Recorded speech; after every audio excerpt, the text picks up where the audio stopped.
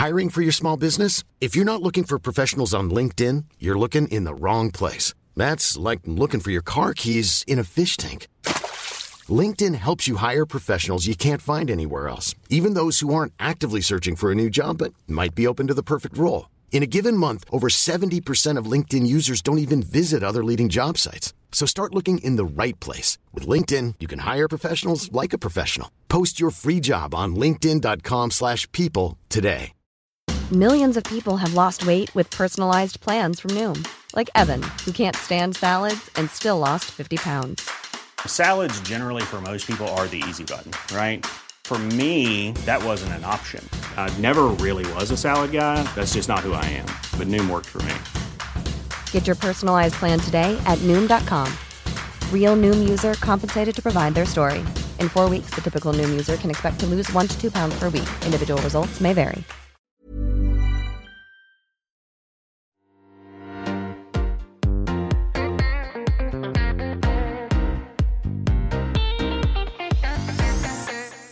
Hi everyone, and welcome to Confessions of a Debut Novelist with me, your host, Chloe Timms. In this episode, I'm talking to B. Setton about her literary novel, Berlin. B was born in France and spent her early years in the Parisian suburbs before moving to the USA to study philosophy. Upon graduating, she relocated to Berlin, which inspired her debut novel. In this episode, we discuss why she thinks her protagonist Daphne is a realistic narrator rather than an unreliable one, building tension and mystery retrospectively, and getting through the pain of a first draft. But first, here's B with an excerpt from Berlin. Chapter 1. A Fresh Start. I arrived in Berlin at the beginning of February, before the shame and guilt brewing somewhere low in my stomach turned symptomatic. These feelings were disproportionate to the events that had engendered them. The unreciprocated drunken confession to a man I had pined after for a year, an argument with a flatmate about a neglected kitten, an unexplained resignation followed by a refusal to even read my boss's hurt emails. Nothing that will loom large in the retrospective of my life, nothing I will remember much longer. Just the kind of routine negligence and behavior that slowly taints everything. I was ruining my life a little every day, and although I see now that these things were redeemable, I've always found starting on a clean page more inviting than amending an imperfect first attempt. I moved from London without telling anyone that I was leaving, without saying goodbye to the people I knew there. Berlin's an easy place to start anew, as everyone seems to have just arrived. People even dress as if they are perched on the sill of a long journey, with belt bags and bandanas and tin bottles clipped to rucksacks with complex infrastructures. When I first arrived, I found the city shockingly dirty. Not in a picturesque, old-fashioned way. Don't think of mud or pastoral dung, the kind of organic crud that calls for a thorough, satisfying scrub down with a hard bar of soap after a long, cheek-reddening day. I mean depressing, modern trash, the quotient of the paradox of too little and too much. Ugly corners of yogurt pots and immortal plastic bags, trainers and soaked old spongy mattresses covered in glittering bottle shards. Hi B, welcome to the podcast. I'm really pleased to have you on with me today to discuss your debut novel, Berlin. Hi, Claire. Thank you so much for having me. I'm so excited to be on. It's really grateful for the invitation. So, could you start by telling us what Berlin's about? Yes. So Berlin is the story of a young woman called Daphne who moves to Berlin looking for a fresh start, eager to leave all her problems behind and lead the exciting Berlin life. She expects to have a great time, learn German, meet men, and have, a typical kind of 20s experience. But that is not what happens. One evening, something very mysterious happens to Daphne, and then a short while later, something really terrifying happens to her. And what she had hoped would be a story of a joyful chapter of misspent youth becomes a fight for survival. So I would describe Berlin as a form of psychological thriller, but also a coming of age story. I think it's kind of between those two genres. Yeah. Yeah, and it's a kind of slow creeping paranoia for Daphne, isn't it? So I was wondering Absolutely. whether you could tell us where the idea for the novel began, really. So I think the idea came from some of my own experiences living in Berlin. I moved to Berlin in my early 20s after I graduated from university, and I found it a really fascinating city because it's a city around which there's a lot of hype. It's sort of a mythic city. A lot of people are moving there with very particular idea of the kind of experience they'd like to get out of it. And I found the city so much more complex and bigger than any of the cliches and stereotypes I'd heard before. Um, and it was a real challenge to be there. And it's an incredibly atmospheric city with so much history. And it's an incredible combination of light. So, there's a big party scene. It's a very, very accepting and diverse city. You can really like dress what you want, be who you want. Any kind of expression is accepted and like lovingly encouraged. On the other hand, there's also like a dark side to that city because self-expression can also resemble self-destruction, I found, especially in Berlin. And obviously, of there's the heavy history of the divided city, the East-West divide, and also the Second World War. And so it's a very interesting city full of contradictions, and that being there inspired the mood of the novel with its kind of combination of humor and dark paranoia. Mm. Yeah, I think the fact that you've lived in Berlin comes across quite clearly in the novel. I mean, you really transport the reader there, and I don't feel like it's a novel where you can tell the writer hasn't ever been there. I mean, it lives and breathes Berlin. I mean, the title kind of gives it away. So Yeah. how did you? I'm guessing from that you started this novel as more of like a vibe than necessarily a story. So how did that go from kind of having this sense of place, and did you have a sense of Daphne when you started writing, or did she just kind of come from you wanting to write about Berlin? I think that there was I had a real sense of like the vibe of Berlin, and I had a sense of the character of Daphne, and trying to put Daphne in Berlin was like what created a kind of interesting tension and challenge, because effectively Daphne is so self-centered and absorbed by her own problems that Berlin is really in the background in a certain sense.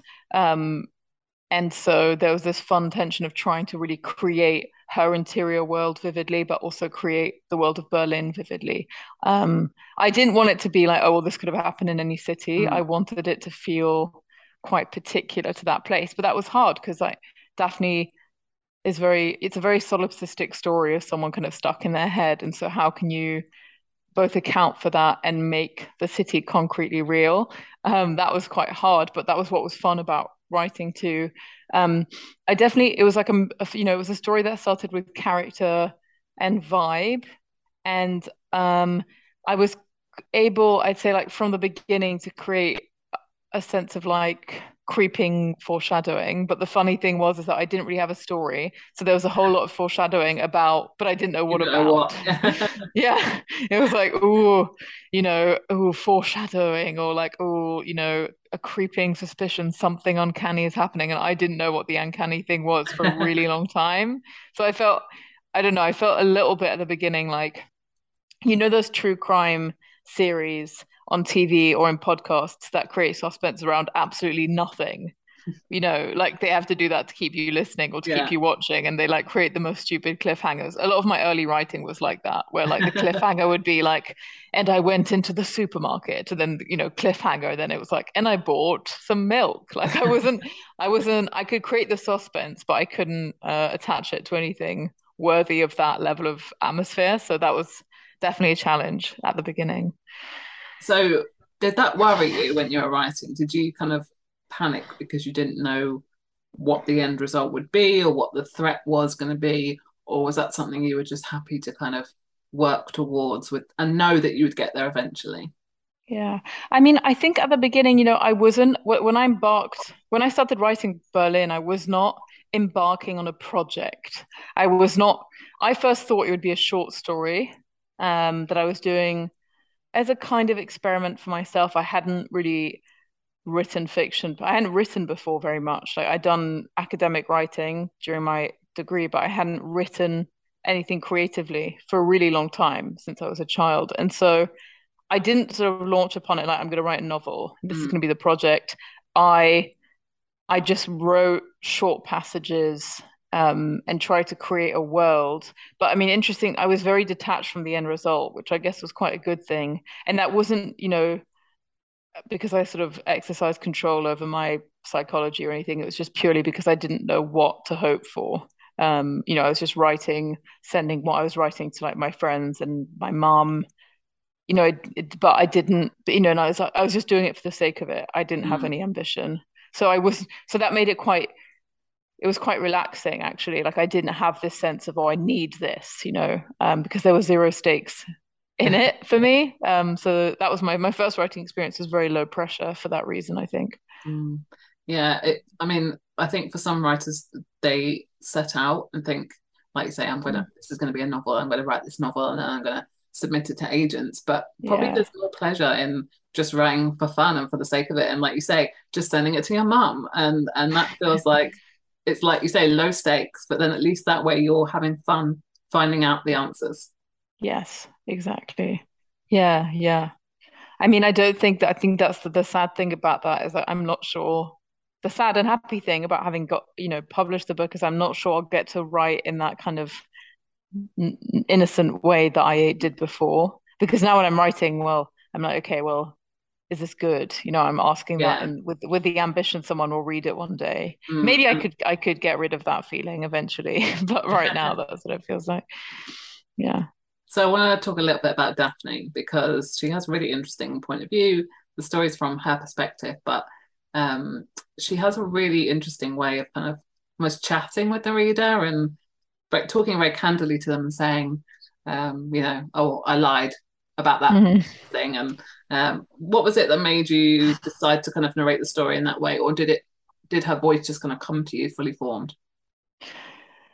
I mean, her voice came to me quite naturally, but then I've kind of retrospectively given a good reason for why.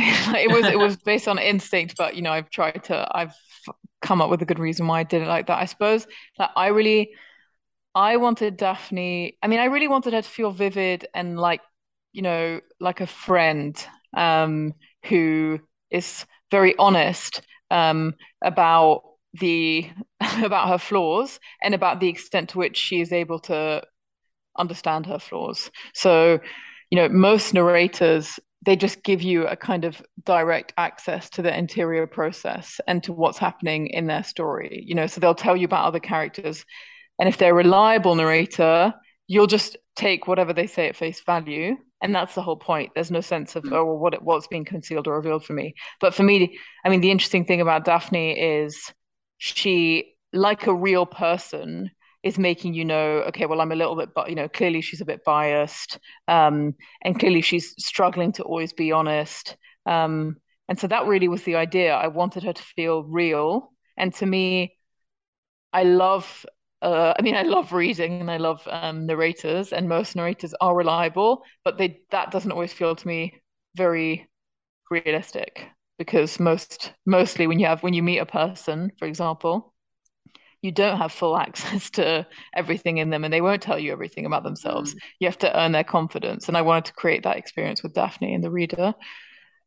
So was that fun to make her this unreliable narrator? Because what I liked as well, that you gave kind of little footnotes sometimes where, sometimes it was about language and German things that you wanted to explain, but sometimes it was simply just Daphne saying, well, that never happened. So was that kind of a fun thing to do, to make her this? Because I think I won't give anything away, but even as we move towards the end, the reader does question how much of what Daphne's told us did happen. Yeah, yeah. That's really interesting. I mean, I think what I wanted to do structurally, without without any spoilers, was I wanted at the begin, like I think the beginning of the novel, Daphne lies much more to the reader, Mm. and then slowly she becomes more and more honest with the reader and less honest with secondary characters. So like we are towards the end of the novel, we're quite privy to what's true or not, and to Daphne's lives. The people around her, however, are being lied to. And so like I wanted the tension in the novel, I think, comes from the fact that we are actually initiated into the truth, and we can see that she's lying to people around her, and we're worried about what's going to happen. And so we're kind of forced into this unpleasant position of her life. Like we share her lives with her, like we're unwilling confidants of her. I mean, it was, yeah, and it was really fun doing that. But actually, it's funny because people do call her an unreliable narrator, but I actually think that like most unreliable narrators, I think they should be called realistic narrators. Um, because I think they resemble what people are like in real life more. So, for example, let's say I might have an argument with a friend, and let's say I'll call another friend about it. I'll call my mum up and I'll tell her about the argument with a friend. I might aim to recount what happened in a totally honest manner, but I also want my mum to empathize with me and to comfort me. So I'm going to tell it in a certain way. And that's just how people are.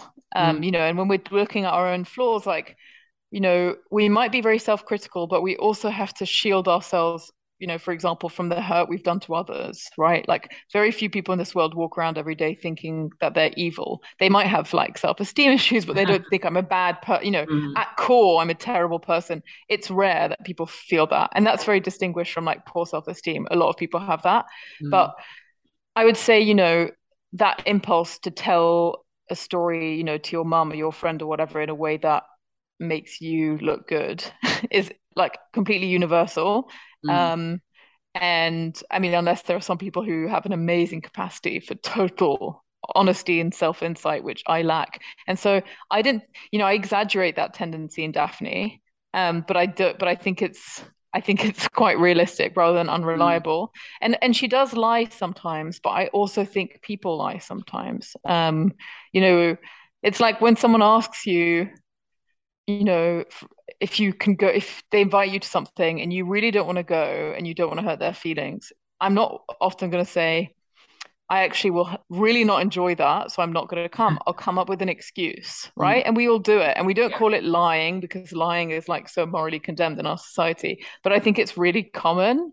And we lie to ourselves as well. Like, not, just, I think, we live in a world where it's like quite hard to be moral and good all the time. And like a lot of kind of evil or immoral things that we do are quite banal, like how we shop and how the results that has on the environment, and inequality and stuff like that. And we're not constantly living in that knowledge all the time. We have to deliberately forget about it. And so I think all these tendencies Daphne has of self-delusion and portraying herself as better than she is very common. Yeah. So I don't, yeah, that's a very long-winded way of answering. But I don't think I think she's realistic. I don't think she's unreliable. Yeah. I want to touch a bit more about Berlin because I don't know, were you writing any of this when you were there? Was it something you did when you were away from the city? How did you because I guess even if you know a place very well, you're still having to immerse yourself in it to write it well. Yeah, I had to. I was there when I was writing it, and I had to go back when I was editing it. I mean, I didn't have to. I really wanted to. I love that city, but I think that it really has to. I'm quite obsessed with things being accurate and giving a real sense of being there materially. And because Berlin is such like an idea, I could say Berlin to someone and they could associate so many things with it. And I didn't want to fall into the crutch of like stereotype, which is so hard not to do. And so I really wanted to be there and to be like, well, what's it actually like? What are people like? What does it smell like? All those kinds of things. So that was such a pleasure because it allowed me to be in a place like much more than I usually would be, I think. I think it was interesting as a setting because I haven't read many novels that are set in Berlin, and I really feel like even though I've never been, I have a better sense of the place having read this novel. And even though like the tiny little details that I feel like unless you've lived there, you wouldn't know. And I think that really comes across really well. Yeah. You have a wonderful way of describing characters. And when the bits I loved the best in this novel was where Daphne would meet someone or she'd describe someone that she knows and she'd give us a little anecdote about their life, or she'd give us a little very precise description of how they look. So how much of that is in your first draft? Is it something that you kind of come up with easily, these little observations, or is it something you have to go back when you're editing and kind of fill it in later? What is your process for that? I think it's kind of a mixture, actually. I think some descriptions come really easily, and then others, you go back and you realize, like, I mean, it's really hard. It's interesting. It takes real concentration to think about how what you write describes somehow, and to really think, okay, well, what it's a really odd thing to say, but what does a face really look like? Like, how can we try? I mean, I struggle with this all the time now, or, even something like really simple. It's like, what, the color of someone's hair, what color is it really? What the expression on their face? Either we can just kind of fall into the like easy shorthand of using very familiar language that we all think about, but very often when you read descriptions that you've read a million times before, your brain like doesn't go to the effort of visualizing it. That's what's so fun about poetry, is that in poetry it makes you pause and like really imagine what it looks like or what it sounds like or something like that. And so some descriptions came to me really easily, and then others I really had to work very hard on to say, okay, but what does that actually look like, really, beyond just like thinking about how it's been described before. And that's really fun. Like, that's one of my favorite parts of writing, but I don't always do it very well. But I like doing that. I like kind of really thinking about small details, because that's totally what makes a book real to us, isn't it? It's like having an idea of how that character smells or how they smile or what their laugh sounds like. I love all that stuff. When I read, it's what I enjoy the most. So I wanted to kind of try and produce that. I'm totally the same. And I think that's what really stood out to me as something I enjoyed so much in your writing. And I think it shows that you enjoy it as well, because you do it so well. And I think, like you say, your brain almost, it's like dialogue tags, right? If you're writing said, which obviously you usually are supposed to do, your brain kind of ignores them and just reads the dialogue. But like you said, if you're describing a character and you just say they're tall or they're blonde, that your brain almost just glosses over that. But when you've described, I can't think of an example now from your novel, but when you've described something so specific about their appearance or something they did in the past or their boyfriend or whatever, it's that your brain has to conjure an image then, and then the characters are much more likely to resonate with you, I think, as well. Yeah, I think so. I mean, that's what I love. Like Donna Tartt is just so good at doing that. Like, Donna Tartt describes, this someone doing a one-armed shrug, and I mean that sounds like nothing, but she does it maybe a few times. That's in the Secret History. Or she describes the kind of like laughter of the character Boris and the goldfinch, and you always remember it. It's what makes people real. So I think people are like really scared of overwriting, because it's really fashionable to like write like, Hemingway style, like, oh, just slashing all adjectives and just getting straight to the point. And I just think that like that's a shame. Like, it's a shame to write like that. Yeah. There's one thing you've done in the novel which I think really encapsulates how well you are of observations, and it's when Daphne is doing online dating and she describes like all these different types of guys, and like, there's the guy that is like the really macho guy, and then you've got the guy that's like the social justice warrior. And I thought that was brilliantly done as well. I love that section. That was so fun to write. That was the funnest thing to write, because and it got off a lot of like my vindictive energy, which was a bit, like that was like revenge against the dating apps. I sense that. Yeah. I mean, I think that was really, really fun. Also because there's that saying of, that like men really hate it when women laugh at them. And I think it is quite like healthy in general. I mean, this meant for me, like Berlin's quite like a feminist type novel. And I think that, and it's a novel where there is like a lot of pain around issues relating to like embodiment and the patriarchy and, what it means to be a decorous female, and the pain of conformity and nonconformity, all those things.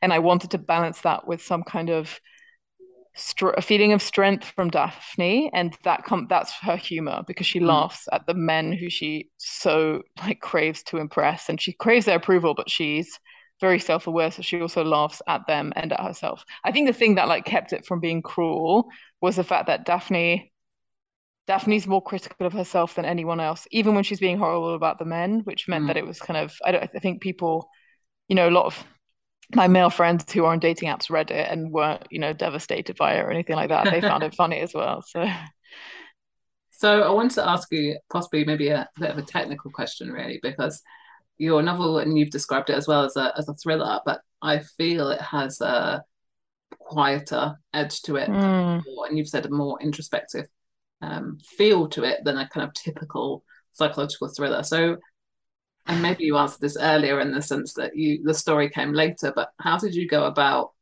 structuring and plotting a kind of quieter thriller? Was it something you did almost in reverse and you had to put things in afterwards? How did you go about building the story? I mean, I had to put many things in afterwards, because, I mean, for example, the ending of the novel, that really came together with like the ideas and support of my editor. I think it wouldn't have nearly been, and I wouldn't have nearly been as proud of the novel as I am if it hadn't been for her ideas and all the creative input she gave me. So, I mean, from that point of view, just a lot of the stuff in Berlin, not all of it belongs to me creatively, actually. I would say a lot of it belongs to my editor. A lot of it belongs to my mum, who read it and gave me feedback. I think it is a bit more of a quiet thriller because it's like not, it sounds really pretentious, but like the issues are more existential than material for Daphne. And so that's what makes it more of a core. I mean, there's the thrillery atmosphere, but basically, it's like, it's a story, the stakes of the story are self-discovery in a way. Although there are some, more serious material things that happen. And so I think one of the important aspects of that plot was making Daphne a character who was materially very unchallenged. So, I mean, Daphne's a really privileged person. She doesn't have to work, and she can afford to pay her rent and afford to feed herself. And in a certain sense, that like removes all necessity from her life, and that made it easier to focus on the more sort of existential components of like what was happening with her. Because I think Berlin would have been a very different novel, for example, if Daphne was really struggling to find employment or, to like secure like government support or anything. Like if that had been her struggle, the sort of bureaucratic nightmare of those kinds of situations, I think it would have been a very different story. Maybe like a good story, but that wasn't what I wanted my focus to be. And in a certain sense, that was a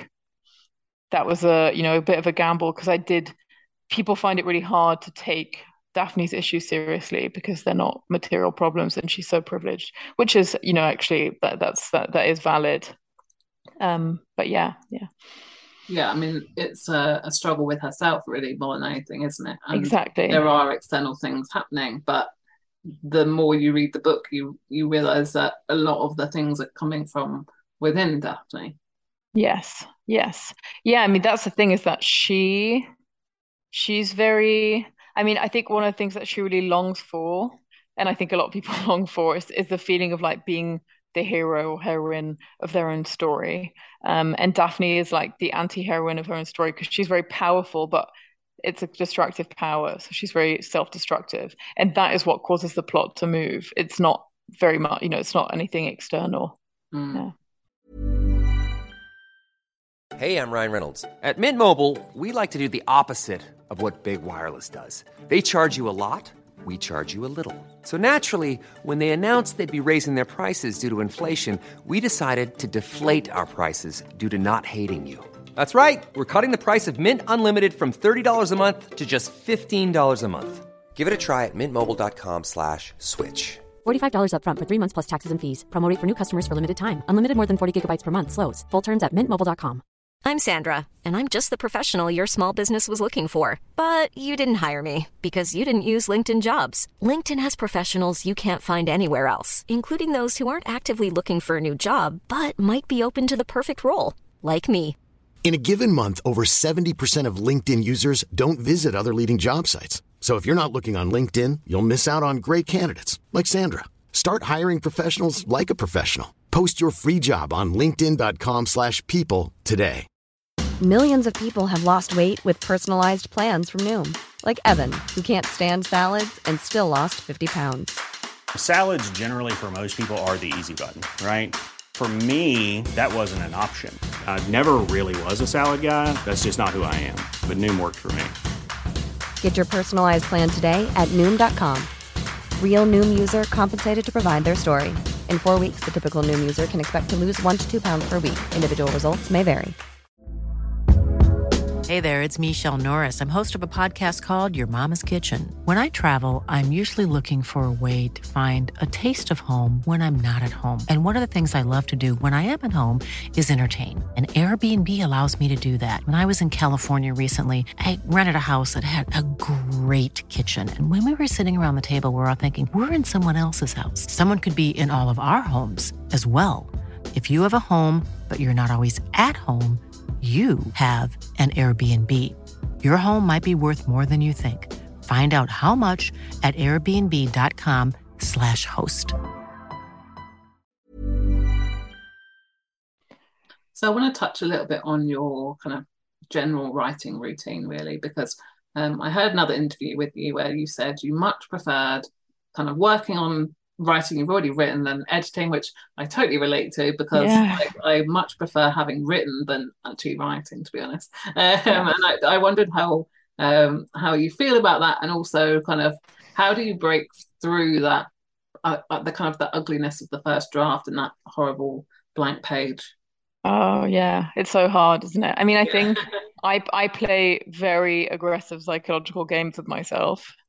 I mean, I think I know where I learned this from. So when I was younger, I mean, until actually relatively recently, I was terrified of taking the plane. I have really bad fear of flying, to the point that if I saw a plane in the sky, I was scared. And my brother, quite rather brutally said to me, the world doesn't revolve around you. Like, you're not going to be in a plane crash. You're not so, it happens to very few people, and you're not that important that it's going to happen to you, which sounds horrible, but it was very helpful for me to sort of think don't make it about you so much. And that's kind of the approach that I take to the first draft, where I'm like, who do you think you are that it should be good? So it's an odd thing because it sounds very negative, but it's a way of kind of putting myself in perspective and saying, you're not Sylvia Plath, you're not like you're not a genius. So, even Sylvia Plath had to work hard, so why should it be good from the beginning? Yeah. Even Sylvia Plath had rejections. Like, she submitted loads, to loads of journals and newspapers that rejected her work. And so when that kind of helps me feel this sort of modest lack of expectation around the first draft. And then I have to totally reverse that when I go into the second draft, where I'm like, this has to be really good. But by then I have the material, so I can be harder on myself. I feel I really need to channel that, but I think I know that, and yet I'm still writing and thinking this should be good. Like, it's in there somewhere. Like, how do I get it out? And I think we could all do with that advice of just thinking, well, of course it's going to be rubbish first draft, because we're not perfect people, but it's easier said than done, right? So yeah. It's very hard to figure out around all this stuff, like where kind of a lack of self-confidence and a weird narcissistic perfectionism comes from. Like, this assumption that it should be perfect also comes from a lack of self-confidence. It's very straight, but also behind that is a kind of, in my case, a kind of like arrogance, where I'm like, well, anything I write has to be really good. It's like, where it's all confusing. So I think that, like, we need kind of self-respect, and also to take perspective and to be like, okay, this is this is the first draft. That's what it's called that for a reason. Mm. And I know you said that you hadn't started out with the intention to write a novel when you weren't someone that had always written. So how did you go from kind of writing this piece for fun and maybe a short story, and then thinking, okay, it is a novel. What am I going to do with it? How did you go from how did you see that potential in it to go further then? I think so. My mum saw the potential in it, and my mum is like very supportive, but she wouldn't expose me if it wasn't. I mean, my mum reads a lot, and I've got my love of reading from her, and I knew that like she's quite critical while being supportive. So if she didn't think it was good, she wouldn't encourage me to keep to send it out. Like she wouldn't want to expose me to any disappointment. But I think she thought it was good. Not that my mum's an expert or anything like that, but her confidence in me gave me self-confidence. And then I also thought like there's nothing to lose by sending it out to agents. Like I have I've been the main thing I've done in my life is like academic stuff. And so I've been rejected. I was rejected from graduate school twice. Like my character Daphne, like I have applied to so many things and been rejected. And all you do is when you get rejection, you just delete it from your inbox, you purge it as if it was never there, and you move on. Like you don't even need to tell anyone. So there's nothing lost in sending out applications to agents, and that's what I did. And I was totally indiscriminate. I just sent out dozens and dozens, and I did not tailor it to people's interests, which is a bit horrible. But like I know people who spend like days perfecting a letter to a particular editor, and then they might get like an automatic reply from that editor saying, "I'm not accepting anything for the next 6 months." So,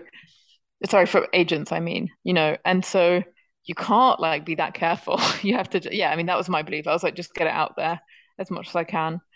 Yeah, so tell us then how you got your agent and how that led to your book deal. I sent it out. So I sent it out to I don't really remember the timeline, and I don't remember how many agents I sent it to because as I said, when I got rejections, I deleted the rejection, because I was like, I don't want to just keep seeing this in my inbox. But I think I sent it to about 40, maybe, perhaps maybe more, maybe 50. I can't remember now. And then I got 2 acceptances in 1 week. And that was amazing. I mean, and that was about 6 months after I'd finished it or something like that. And then I worked on it with my agent, and then we sent it out again. And then I think my agent sent it to about 20 people, and I got 1 acceptance. So that's like 1 out of 40 times 1 out of 20. So that's 1 out of 80 or something like that. So 1 out of 80 was like what that was that's how many. I don't know what exactly the stats reveal about that, but it was very high volume of applications to a very low, bad ratio of acceptances. But that's normal, isn't it? And I think that's the thing with publishing. We only learn about the outliers. So the people that get the 7-way auctions or they've submitted to 250 agents and then they finally get an acceptance. And I think for most people, it's somewhere in between. Yes, absolutely. I think it is. Yeah, that's the thing. I mean, I think the thing that helped me slightly throughout this process is that I didn't have social media until I published the book. So it's only now that I've had social media and I'm part of, this writing community, including, the group that you host on Thursdays, and it's only now that I've realized that I've kind of seen the process for people and how difficult it is. And I think although I think social media is great and it can be a source of mutual support for people, I didn't compare myself to anyone because I wasn't following anyone else's journey. And I think that was really positive. Yeah.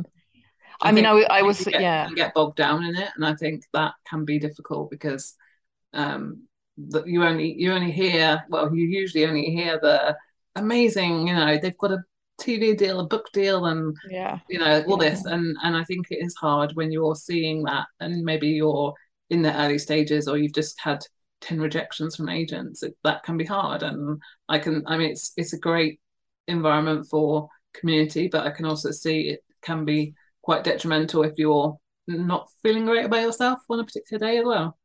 100%. I mean, it seems to me that social media is like, well, like I'll say Twitter specifically is a combination of like extremely negative and extremely positive, and there's just nothing in between there, you know? And it's a bit of an odd place. Yeah, I mean, it's interesting. And it can be really supportive, and it's been amazing to connect with people because I don't have a community of writers. Like I don't have any, I only have, one or two friends who write. So meeting people through that's been amazing. But I think people should really know when to come off it and to be very protective of themselves, much more protective of themselves than people tend to be. So speaking of kind of support and community, I noticed in your acknowledgements that one of the people you thanked was Ali Smith, and you said that she gave writers feedback when you were at Newnham College. So can you remember what her kind of encouragement was that inspired you? Yeah, it was amazing. So just, to give context to how that happened, it was I did a master's degree at Newnham College, and during when the first COVID lockdown happened, so everyone had to like move home and everything, and everyone, I mean, it was very upsetting for lots of people, especially because people were in the middle of like their final dissertations and stuff, and I think people got like 1 week's extension thing, like it was really hard time. And during that time, Ali Smith reached out to Newnham College, which was her college when she was at Cambridge, and said, if there are any aspiring writers who want some encouragement, I'd love to like offer some of my time up, which I think is just such a generous thing for her to have done. And I just wrote, and that was about a year after I'd written Berlin, and I wrote, and I just sent her what I had. And what was so encouraging was her just being in contact with someone like that who I so admire, and her generosity in reading, people's work, because I don't know how many people sent her their work, but it would have taken up a lot of her time. And I'm sure she's very over-solicited. And I think the most encouraging thing she said about Berlin specifically was that she found it funny, which I was like, that was an amazing compliment for me because I admire her so much. So it was really nice. Yeah, I mean, it was such a generous thing for her to do. And I really I just think, people who get to that sort of position of, influence and success and who are still so generous, it's really great, because not all writers are like that. Some people are like really competitive with, and they want to hog their minute on stage, and they're not going to give anyone a leg up, and like she's the opposite of that. So that was great. Yeah, that's great. So finally, can you tell us anything about what you're working on next? Yeah, I can. I'm working on it. I was working on it this morning. It is going to be set in Cambridge, because I always set things in places that I've lived, and I just moved. I just did my master's at Cambridge, and now I'm living in London. But so it's going to be set in Cambridge, and my narrator is a woman, and it's a kind of morality story. So it's about someone trying to understand why they've acted in the way they have, and whether or not that makes them a good or a bad person. But I really want to play with I want to play with morality in the story, and my aim is to get the reader to empathize with something quite terrible that somebody does, and to feel like they might have done the same thing in the same situation. And so, yeah, that's what I'm working with. That's what I'm working on at the moment. Well, that sounds great. I love the idea of playing with kind of the reader's idea of morality as well. That sounds really cool. Bea, thank you so much for joining me on the podcast today. Thank you so much for having me. It's such a privilege to be asked, and I loved chatting with you. That was Bea Setton talking about her literary novel, Berlin, which is out now and available to buy. And if you'd like to support this podcast, debut authors and independent bookshops, you can now shop in the Confessions of a Debut Novelist bookshop, hosted by bookshop.org, which I've linked down below in the show notes. If you fancy buying any of the books you've heard on this podcast, then the majority of them can be found in this bookshop. And if you can, I would really appreciate you supporting me, supporting the authors and independent bookshops by buying them through this online store. Thank you so much for listening, and if you've enjoyed this episode, please subscribe wherever you get your podcasts. Or if you've subscribed already, it would be great if you could leave me a review. See you next time.